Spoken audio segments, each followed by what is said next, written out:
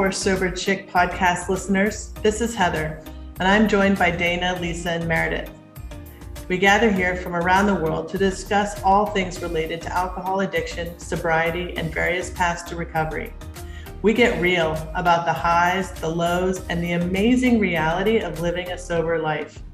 This podcast is a creative collaboration by women, for women, and for anyone who supports women.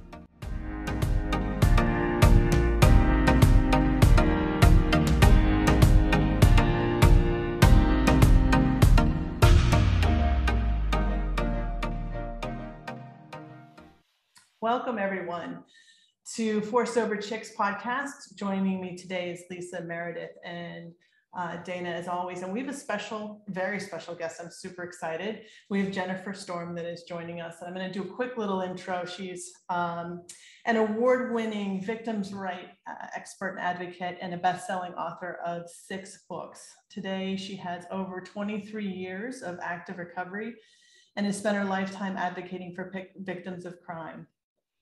I'm going to definitely let you tell your story, but before we start, I think that it's really important to just kind of put, not necessarily trigger warning, but we're going to be talking about sexual violence. We're going to be talking about rape, maybe incest. And if you feel emotionally triggered, please stop listening, go for a walk, do grounding exercises, talk to a friend, talk to a therapist. This is an incredibly important topic, but we don't want it to have any kind of negative repercussions for you. So please take a break if you feel like it. So I had the amazing opportunity to hear Jennifer speak in Miami for the She Recovers professional symposium that was hosted with Hazelton Betty Ford. And so I'm there and I'm listening to you speak, and I felt like I was hit by a lightning bolt. One, I am also a sexual violence survivor. So your story resonated with me. But what really kind of shook me to the core was what you've done with it and how you've turned this into a lifelong career of advocacy, and your writing and all of those things. And I also have dedicated my life to being a therapist and a coach and advocating for women in recovery. And so it was just so amazing I think you're a true role model. So I really appreciate you for all your hard work and taking something that was, really difficult and horrible and turning it into something that's absolutely incredible. So I would love for you to share your story with us. Sure. Well, thank you first and foremost for having me. And I appreciate the trigger warning, because there are a lot of different components of my story that when told, you never know what's going to hit somebody. And so, there are certain aspects of my story that can really trigger individuals and kind of throw people off balance. So I appreciate that. Yeah. I mean, obviously, I think I need to update my bio. I'm in my 24th year of long-term recovery, which I'm coming up on 25 years, which feels ridiculous. But, and most of it is by pure kind of luck, if you will, and my ability to find my own path. So, I mean, I was sexually assaulted. I was raped when I was 12. So I was very young. It happened in the 80s, which was a time when we were just starting to see the birth of the rape crisis movement, and advocates were just starting to kind of pepper themselves in hospitals and places like that. Now, today, you would most likely, hopefully, in any jurisdiction, if you were raped and you went to a hospital to get a rape kit, there would be an advocate dispatched, and there would be a specialized nurse that would do your examination. That did not happen in my case. I was raped by a stranger. And when we went to the hospital, we had nobody. We had no one explaining what was happening. I didn't know what was about to happen. And I ended up going through this rape exam, and it was a secondary violation. I mean, it was like being raped again, except in this case, I remembered every detail, and there wasn't that person. I think we don't realize how vitally important advocates and support people are. Because not only are they there to offer comfort and empathy, but they're there to give you vital details. Like I say in the field of victim advocacy, what we do best is we predict and we prepare. And because understanding what's happening to you is just as important as understanding what's going to happen next. And so I didn't know why they were taking hair out of my head and scraping my fingernails. And all of a sudden, my favorite items of clothing, like I was wearing this oversized rugby swatch shirt that were like really big in the 80s, you know, and all this stuff is being placed in a bag and like labeled evidence. And no one told me that my body was now evidence. I didn't understand that. And I had never had any form of sexual engagement, encounter, or education. So here I am having two very horrific, distinct sexual experiences, you know, whether you want to call an OBGYN exam a sexual experience or not. I mean, it is. Someone is inside of you in multiple places. And nobody telling me what this was. And my mom, a victim of child abuse and sexual assault herself, who never disclosed, never got help. She didn't know what to do with it. And if anything, you know, what I realized later on is that I was just an affront to her own issues, right? So here she is sitting with me, and I can't even imagine all the triggers and all the trauma that was coming up for her. You know, my mom and I had a pretty sordid relationship, and that's really detailed in my first memoir, Blackout Girl. So she did the best that she could. I mean, her initial response to learning I was raped was she smacked me. So it wasn't the greatest, most empathetic response. And so that shame and that guilt that immediately follows sexual assaults for victims was just really thick for me. Because not only was I getting it from myself and the experience, but then my parents just didn't know what to do with me. And so I watched my family kind of just slowly fall apart. And of course, I assigned all of that to myself, that it was my fault, that I was to blame. And it was this thing that happened to me that I must have caused, because look at the wreckage that it's causing in my life. Now, there were other reasons that my parents' marriage was falling apart, and, you know, other reasons that my brothers started peeling off into their own substance use paths. But when you're 12 years old, you don't have all that kind of analytical thinking. So I was just kind of left to my own dysfunctional devices to deal with this like thing. We did go through the courts. Again, I had no preparation. I had no understanding of what was happening. So I did have to take the witness stand at a preliminary hearing and testify about this encounter that I had. And then it just kind of stopped, and no one else talked to me about it again. And then months later, I heard my parents talking about something about sentencing, which I didn't even know what that was. And all my dad would tell me was, oh, he's in jail. You don't ever have to worry about him again. And so in the interim, I am suffering from PTSD without understanding or acknowledging what that is. I didn't have a diagnosis or a label to put on it. I just knew I couldn't sleep. I was up every night, all night long. I kept waiting for this man to come back and like get me. I lived under a constant cloak of fear and irrational scarcity of support and comfort and trust. And so I didn't know how to deal with that. And so I started to kind of dabble in drugs and alcohol, because that seemed to be like a good solution. And it made the feelings go away, right? Like I had all these, I talk about it in the book, there's like this catechism of emotions that I couldn't understand. And being 12 years old and having a traumatized brain, it's not like I could put my feelings that I was having with any of the circumstances that I experienced. Like your brain doesn't have that ability, right? Whether it's because of adolescence and development, but also trauma, right? So even adults who are traumatized, that whole frontal lobe coming offline thing is real, and it happens, and your brain kind of splits, and you can't put these two things together until you go through some form of healing. So I just didn't know what to do. So I started drinking, started doing drugs, and I was, it was the 80s. My parents had a fully stocked liquor cabinet. It wasn't hard to get drugs from friends. And so I slowly dabbled. Alcohol was always the first. And when I picked up one, I picked up 20. Like it never resulted differently for me. And I come from a lineage of substance abusers and users. So I was, definitely biologically, susceptible to the disease of addiction. I absolutely believe that it is a disease because I could tell you in my 10 years of use, there was a handful of times that I was able to only drink a couple. And the reason I remember them so vividly is because it was so rare. And I usually would force myself to go home and then would obsess about the fact that I wasn't out drinking. Right. So it wasn't a thing that I could actually really do without an extreme exertion of will. And it only happened maybe 3 times in my whole use history. So I became very quickly a blackout drinker. That's why my memoir is Blackout Girl. That's who I was. I drank in excess. I drank in oblivion, till I was completely, on the floor, unconscious, passed out, throwing up. That unfortunately would then result in my being harmed again, right? Because I didn't have control over myself after a certain point of use. So as I was dabbling a little bit in drugs, someone turned me on to cocaine. And I realized when I did cocaine, I didn't black out. And when I did cocaine, I could drink as much as I wanted to, as much as I was able. And so this became like a really toxic combination for me. And it got to the point where if I was drinking, I knew, like, it was almost like a threat assessment. Like, it's like, oh, I can't get blacked out. I can't put myself at risk. So I would be on a mission to find cocaine. And there were lots of other traumas that happened in my life over the course of that time that I just kind of began to layer upon each other.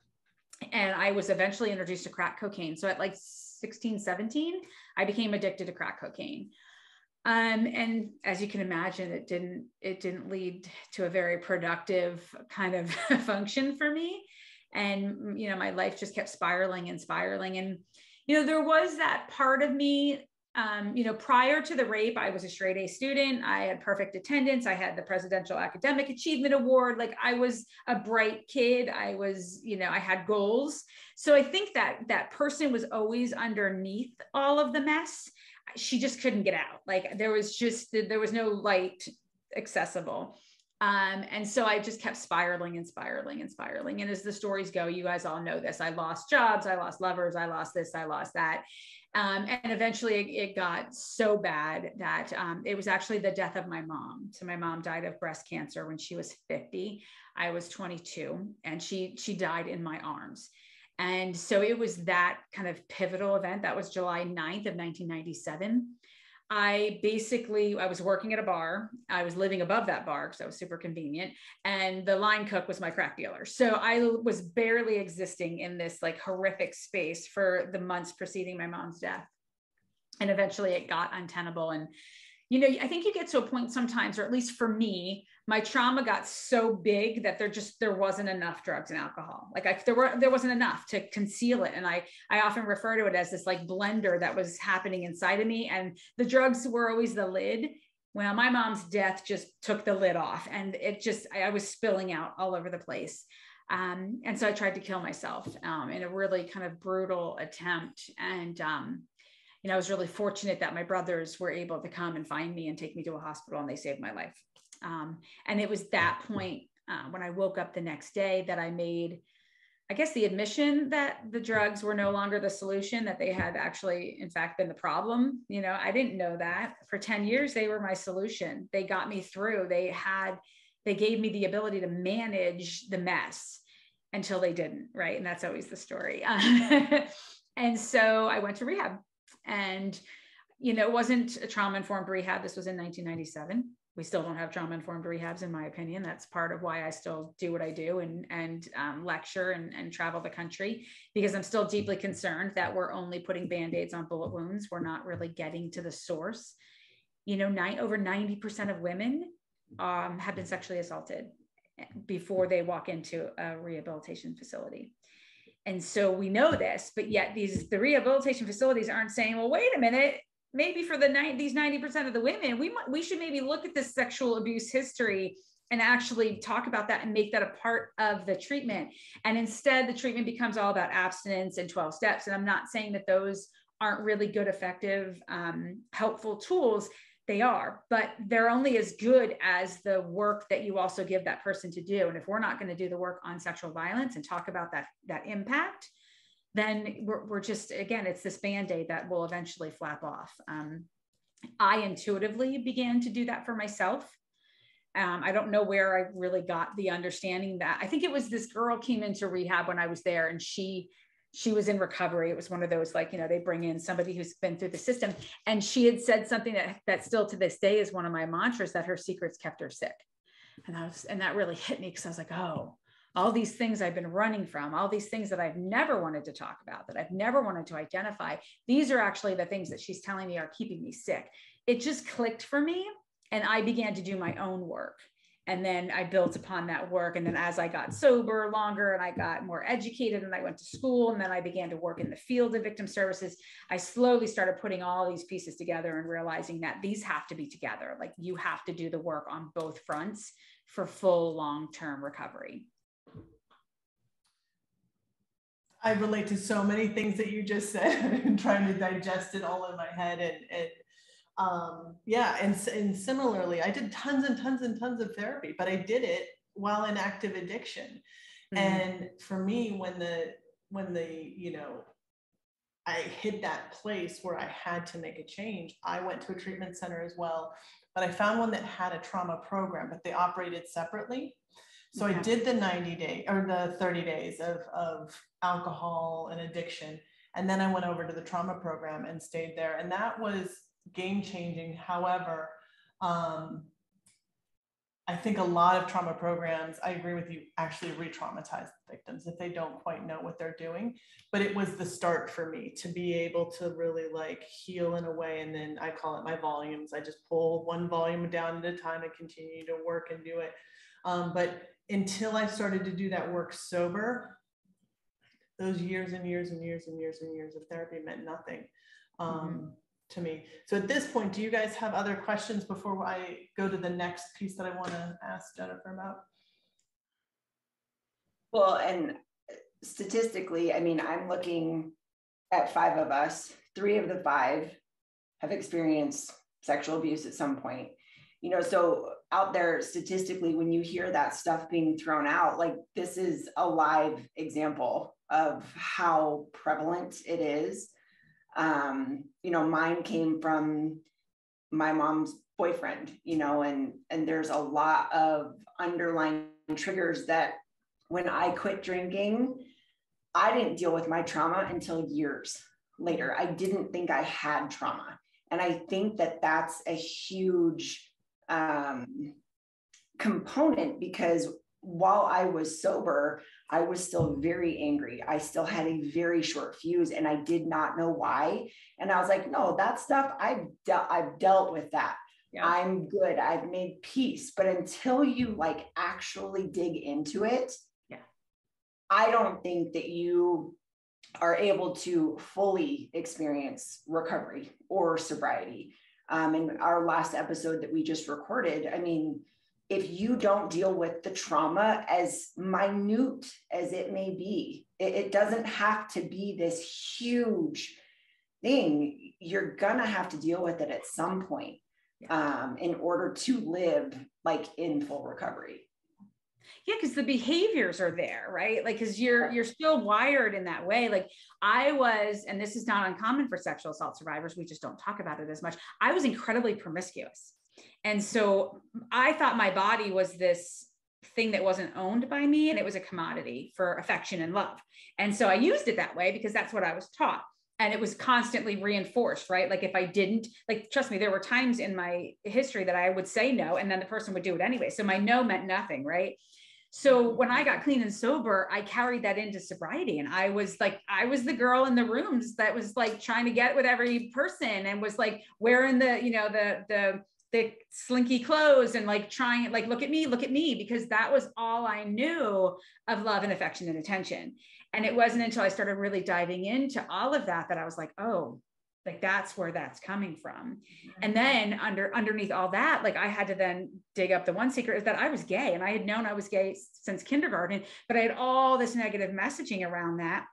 And then I had all these horrible experiences that I just thought, well, I'm supposed to be straight. Like gay's not a thing you're allowed to be, right? I mean, thankfully we live in a sort of kind of quasi different world. At least there's safer spaces, even though like meta-wise, we have work to do.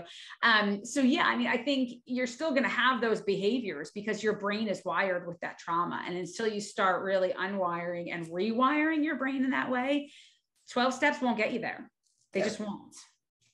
Yeah, absolutely. And for, you know, I had all that wiring up into the point of, you know, my last assault, and I thought it was my fault.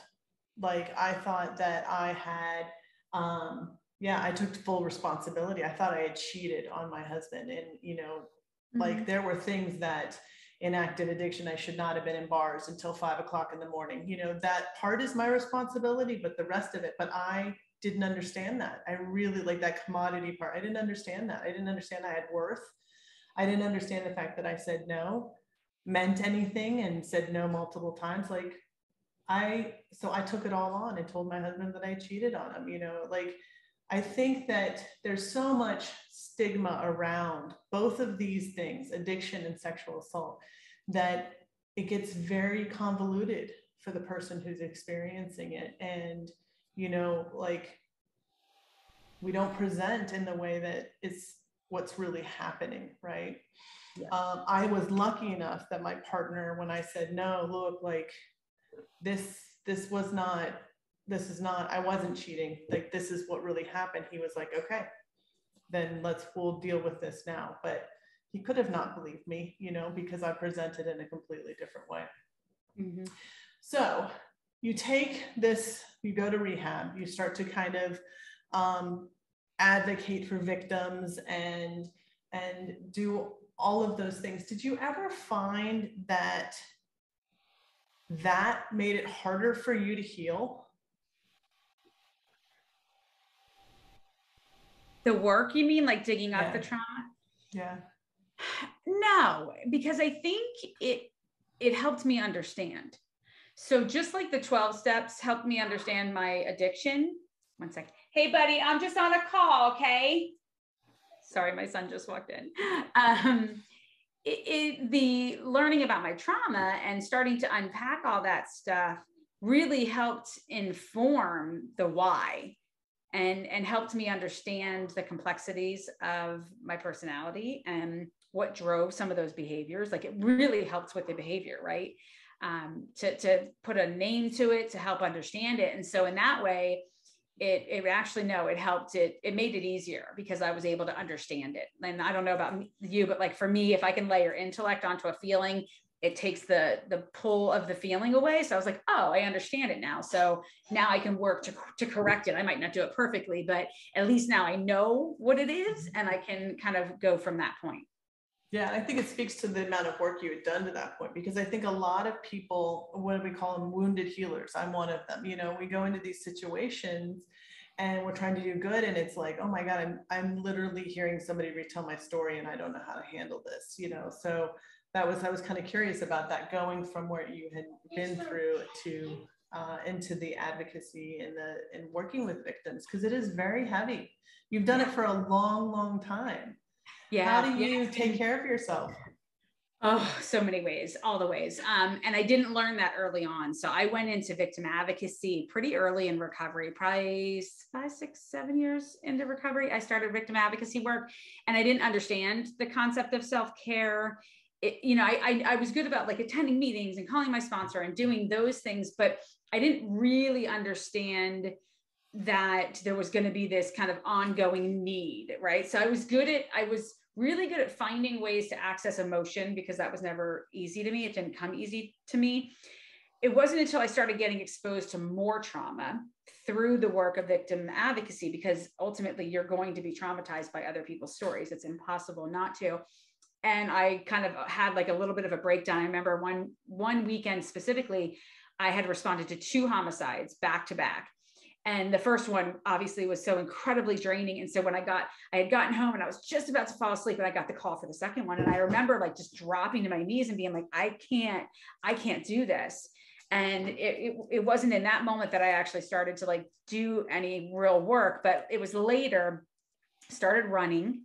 And I noticed like, oh, running really helps. And one time I was at the gym and I was watching the news, and I was all of a sudden like I was on the news. So there was like 7 TVs in front of me, and there I am on the treadmill, and I see myself talking about a homicide that I had responded to. And I just started I turned it up to like 7.5, and I just started running and exhausted myself. And then it was within that exhaustion that I was like, I found peace. So I was like, oh, this is what I need. And so high intensity workouts are must for me, because anger has always been my go-to emotion. And the only way that I can rinse myself or synthesize that anger is through exercise. And then I also need stillness. And so I've learned meditation and exercise are musts for me. And so every morning, I mean, I set my alarm, I get up at 5:30 in the morning. The first thing I do is I get on my bike, I do a pretty intense spin class, and then I meditate. And then I contemplate my day. And now I've added Wordle in there just to keep my brain, fresh. But yeah, so those are my top go-tos. And then just reading, taking time to like be in nature and hike and things like that. But if I'm not daily, it's that saying in recovery that we're only as healthy as our spiritual maintenance of our program. So hold on. Yes, sweetheart. Okay, honey, I'll clean it up. Okay, sweetheart. Our dog went to the bathroom in the house. He's so scared. Life happens, as we know, in these worlds. Yes, and as I said, we're moms or stepmoms, or we all are, multi-faceted women. So we get it in words. So yeah, I find that part kind of really important, and I didn't do it well for a lot of different parts of my career, which so I'm really trying to figure out that formula as well for myself. Yeah. But it's a lot of trial and error. You got to try some things and see. Like, I have a friend right now who's really struggling. She's like, I don't understand. How did you find your thing? And I'm like, I literally had to run through a list of what do I like, what works, and then try all these different things and just cross off the list and find that thing. For me, it was, you could feel it inside. It was finding that thing that allowed me to breathe deeper. And then it was like, okay, this is what I need to do consistently. But it took me a while. Yeah. And then I also think it like changes too over time, and it changes to what you have, but you also have to continue to practice it. Like when you find that thing, that's when you're in the maintenance phase for sure. Yes. Yeah. So I'd like to transition. Do any of you guys have questions to this point? All right. They're just like, we're along for the ride. And I'm just, I'm noticing so many like similarities, like you were saying, Heather and Meredith, and, just that exhaustion you need to find in the exercise. I was a previous ultra runner that I hope to get back to, but I'm injured. So I have found the spin class at 5:30 in the morning as well. And it helps, it helps get that deeper breath, and also gets out everything that needs to get out. So I appreciate you talking about that. And also, Dana grew up in the same neck of the woods that you did. Doylestown. Oh, no way. Okay. I'm King of Prussia right now. So nice. Right on. Yeah. And I grew up in PA too. So it was a lot of but I'm in Western Pennsylvania. So it's a lot of crossover, and you're like, when you hear things, you're like, oh, that's so I know. Close. I worked in Allentown for so long. So, I mean, yeah, it's just wow. Crazy. But yeah, and even the time frames, like going to school, like I graduated in 87. So I was right there with you the whole way in the book. Yeah. And I was 93. So when you talk about different elements of fashion, I'm just like, oh yeah. And I think there was this weird, just Pennsylvania had its own thing going on that I checked that no one else did. Hair. Yes. Yes. Pennsylvania always has its own thing going on, doesn't it? Still does. Yeah. I'm like, did you ever do this? And they're like, I don't even know what you're talking about. I'm like, and it's Jimmy's, it's not sprinkles. Well, and the difference between Eastern and Western, good luck. Philly will fight all day long. Yeah. So. For sure. So I want to kind of transition to your newest book, which is Awakening Blackout Girl. And why don't you tell us what that's all about? Because I feel like that ties in between what we've been talking about and the self-care and the work. So for years, I've been doing trainings, traveling the world, doing these trainings on making the connections between victimization, trauma, and addiction. And I've written a couple books. I wrote a book on that specifically. I wrote two, one specific to the Sandusky case, because I was working very closely with those survivors and realized I wanted something out there for victims. But one of the things that I had really started to understand and appreciate, I was filming a documentary before COVID on this and trying to find treatment facilities that got it, that understood and made these connections between sexual violence specifically and that trauma, and that being the springboard into substance use. And I couldn't really find, at least not accessible ones, right? There were a couple the really bougie, if you had $100,000, maybe you could go get this kind of treatment. But in terms of accessibility for your average person, it just wasn't there. And so I went to my publisher. So Hazelden is my publisher. And I said, I want to write, we were retooling Blackout Girl. We were going to put it back out as a second edition, because ironically, that book came out during the height of the recession in 2008. So we were like, oh, we weren't able to really get it out there as much as we wanted. So we thought we'd put it back out. And lo and behold, it came out during COVID. So I suck in terms of, picking the right time to publish a book. But so I went to them and I said, I want to create something. I want to create a guide or a program. And I was originally calling it Sexual Assault Survivors Anonymous. And I wanted to basically create a new 12-step program. And I was really, from psychiatrists, 12-step folks, I was basically advised, don't go that route. That the route that you're talking about looks different. It's outside of the rooms, shape it differently. And so that kind of got me thinking more about, I've always had the most success training people when I use my own story. And so I thought, well, all right, I'm just going to put another memoir out, but it's going to be with the tenets that I would have created this program with. So it's Awakening Blackout Girl, and it's the second memoir, but it's really the healing story. So if Blackout Girl is the what happened and how I got into sobriety, this is the, how am I almost at 25 years and still, I've been able to do this. And so I wrote that book, and then now I've created a curriculum off of that. So I have a 10-week curriculum that I'm now working with some rape crisis programs and some mental health facilities to implement.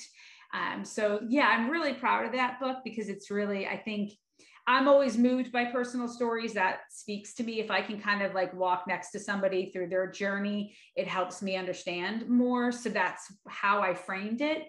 And yeah, I'm really proud of it. I don't think it's gotten the exposure that it needed, because like I said, it came out in October of 2020.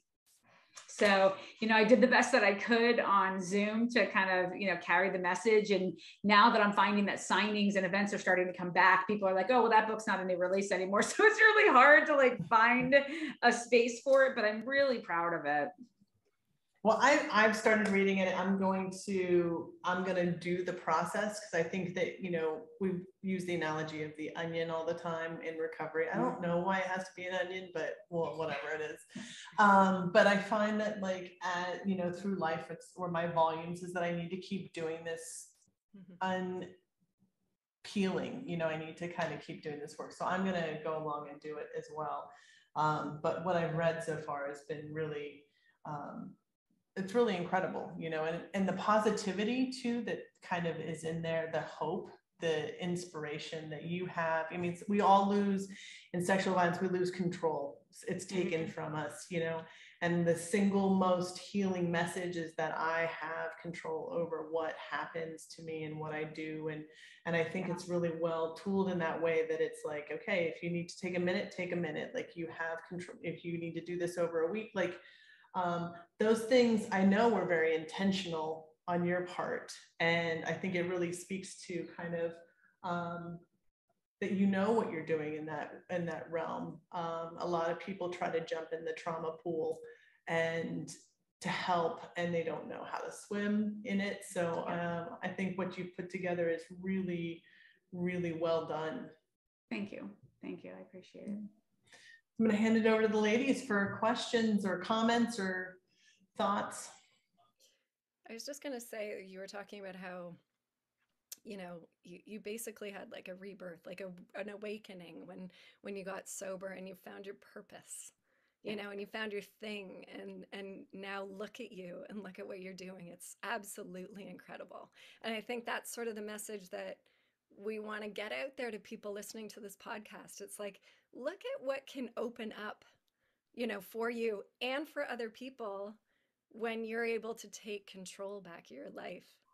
It's just amazing. It's such, your story is amazing. And the fact that you're sharing it, I agree with you. The more you get that out there, the more you're impacting others. So I just think what you're doing is amazing. It's just wonderful. Thank you. I appreciate it. Recovering out loud. Yeah. Yes. Yeah. I remember when I first wrote Blackout Girl, I got really shamed in the rooms because it was this like, oh, you're violating the traditions. And, you know, how can you identify yourself? Because if you remember, like Anonymous had its own secrecy, right? It had its own, and there was a purpose for that, but there wasn't a real space for you to be an outspoken, living out loud, recovering person. Thankfully, now we've realized like, oh, wait, like if we really want people to find recovery, like we have to illustrate it. We have to let people know that hey, we're out here. And so, yeah, it's interesting the way it was back then versus how it is now. And thankfully it's the way it is now. That's what we're trying to break that stigma, you know, Yes, like trying to break it down. Yes. You know, Yeah, when I came back from the conference, I had like this panic moment. I was like, we've said AA, I've said AA, because I am a 12-stepper, you know, and I'm like, Yes. I'm literally Googling like different places that have mentioned, and they were great. They were very supportive. Yeah. And I was like, I think we have to re-record, because we did an episode on all the different ways you get sober. And I was like, we have to re-record it, and I have to only refer to it as 12 steps. And then I was like, after about a week, I was like, wait. Yeah. Really? Who wrote this? Yeah. Always go back. Who wroth this? And, yeah. Yeah. Hey, yeah. She came to us. She was like, we need to re-record. And I was like, Heather, if they get offended by that, they don't need to listen to the podcast. Right. Yeah. I'm a big buffet approach. Take what you like, leave what you don't. Exactly. We're all, like I said, we're all multifaceted. And like, I need to have a variety of things. And I do them every day, because I put my recovery first, because without it, I have nothing else. And what works for one doesn't work for the other, you know. Exactly. And that's what this podcast is all about, is like, so you've come to talk about sexual violence and the impact of that.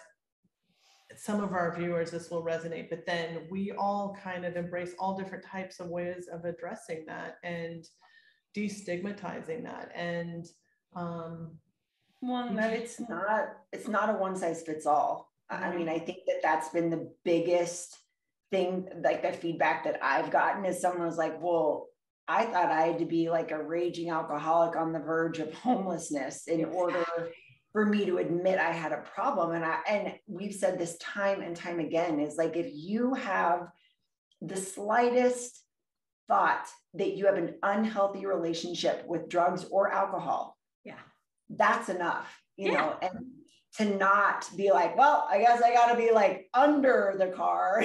Yeah, exactly. For this to be really I need to be run over twice. Yeah. Totally. Yeah, the qualifiers that people, but as you know, it's also our way of talking our way out of the work too, right? It's really easy to do that. But you're right, like for so long, the stereotypical illustrations of an addict or an alcoholic were really rigid, and you had to have certain qualifications. You had to have a really, you had to come in with a really bad bottom, man. If you didn't almost die, then you've got more research to do. And it's like, no, I don't think we need to do that. We don't need to say you have to have more harm inflicted upon you to have happiness and healing. So let's just maybe start with the desire to have happiness and healing and go from there. Well, my mom was a raging alcoholic, and it was the, empty bottles of handles of vodka under her bed that would like clink together. Like that was my version of what an alcoholic looked like. And then when I looked at my drinking, I'm like, oh, I drink wine, and I'm not doing what my mom did. So therefore I'm fine.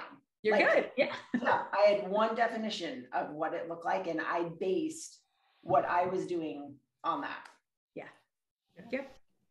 Yeah. It kept me out of recovery for a long time, because as a therapist, I was seeing people and, I was like, I'm not that bad. And I still laugh at myself, but I went in rehab, we had speakers come in for rehab as well. And this woman did like a 45-minute drunkalogue, and just like it was just like blow you back, like, holy shit.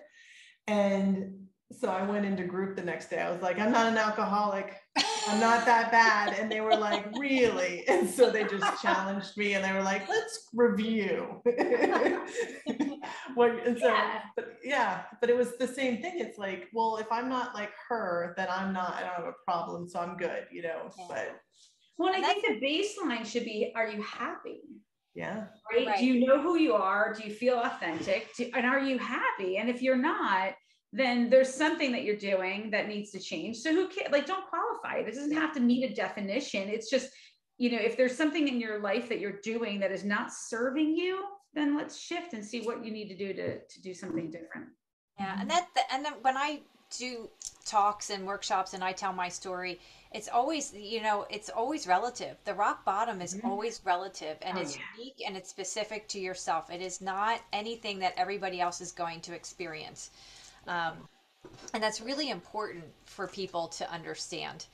And I like that analogy about being happy, and I think that could go over for people who don't even drink that are not happy. Yeah. Oh my gosh. Yeah. Yeah. I mean, when I wrote Picking Up the Pieces Without Picking Up, I didn't specify alcohol and drugs. I went into like food, sex, other behaviors, because we all know your addictive personality can bleed into other things. Maybe you're a compulsive gambler or a shopper. If it's destructive and it's not serving a purpose in your life and it's a barrier, then why not seek to change it and acknowledge it? Yeah, absolutely. And I love the NA, powerless over thoughts and feelings. It wasn't powerless over alcohol. It wasn't powerless over drugs. It was anything that I could use to numb and not have to deal with feelings. And for me, it started at food, and it was men, and it was work, and it was all of those things. Because that's really the core of it, right? Is not being able to manage emotions. Well, and you look at our day and age, and it's sex and alcohol promotion wherever you look. Everywhere.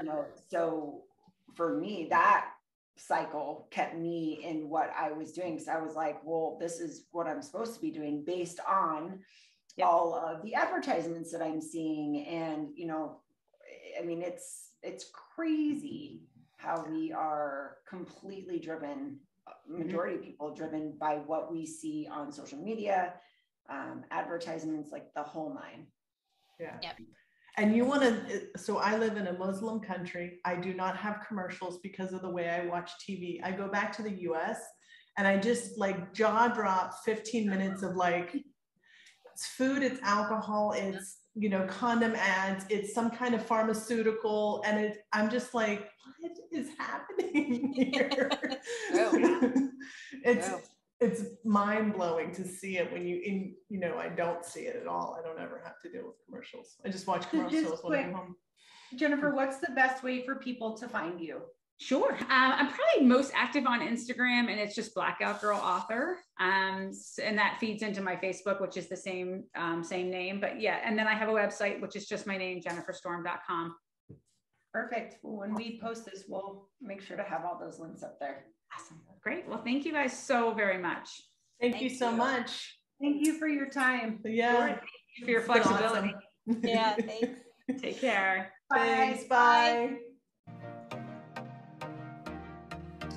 Thanks so much for joining us today. We appreciate you and wish you the best on your sober adventures.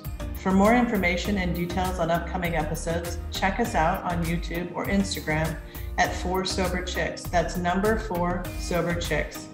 We welcome your feedback and look forward to being with you on the next episode.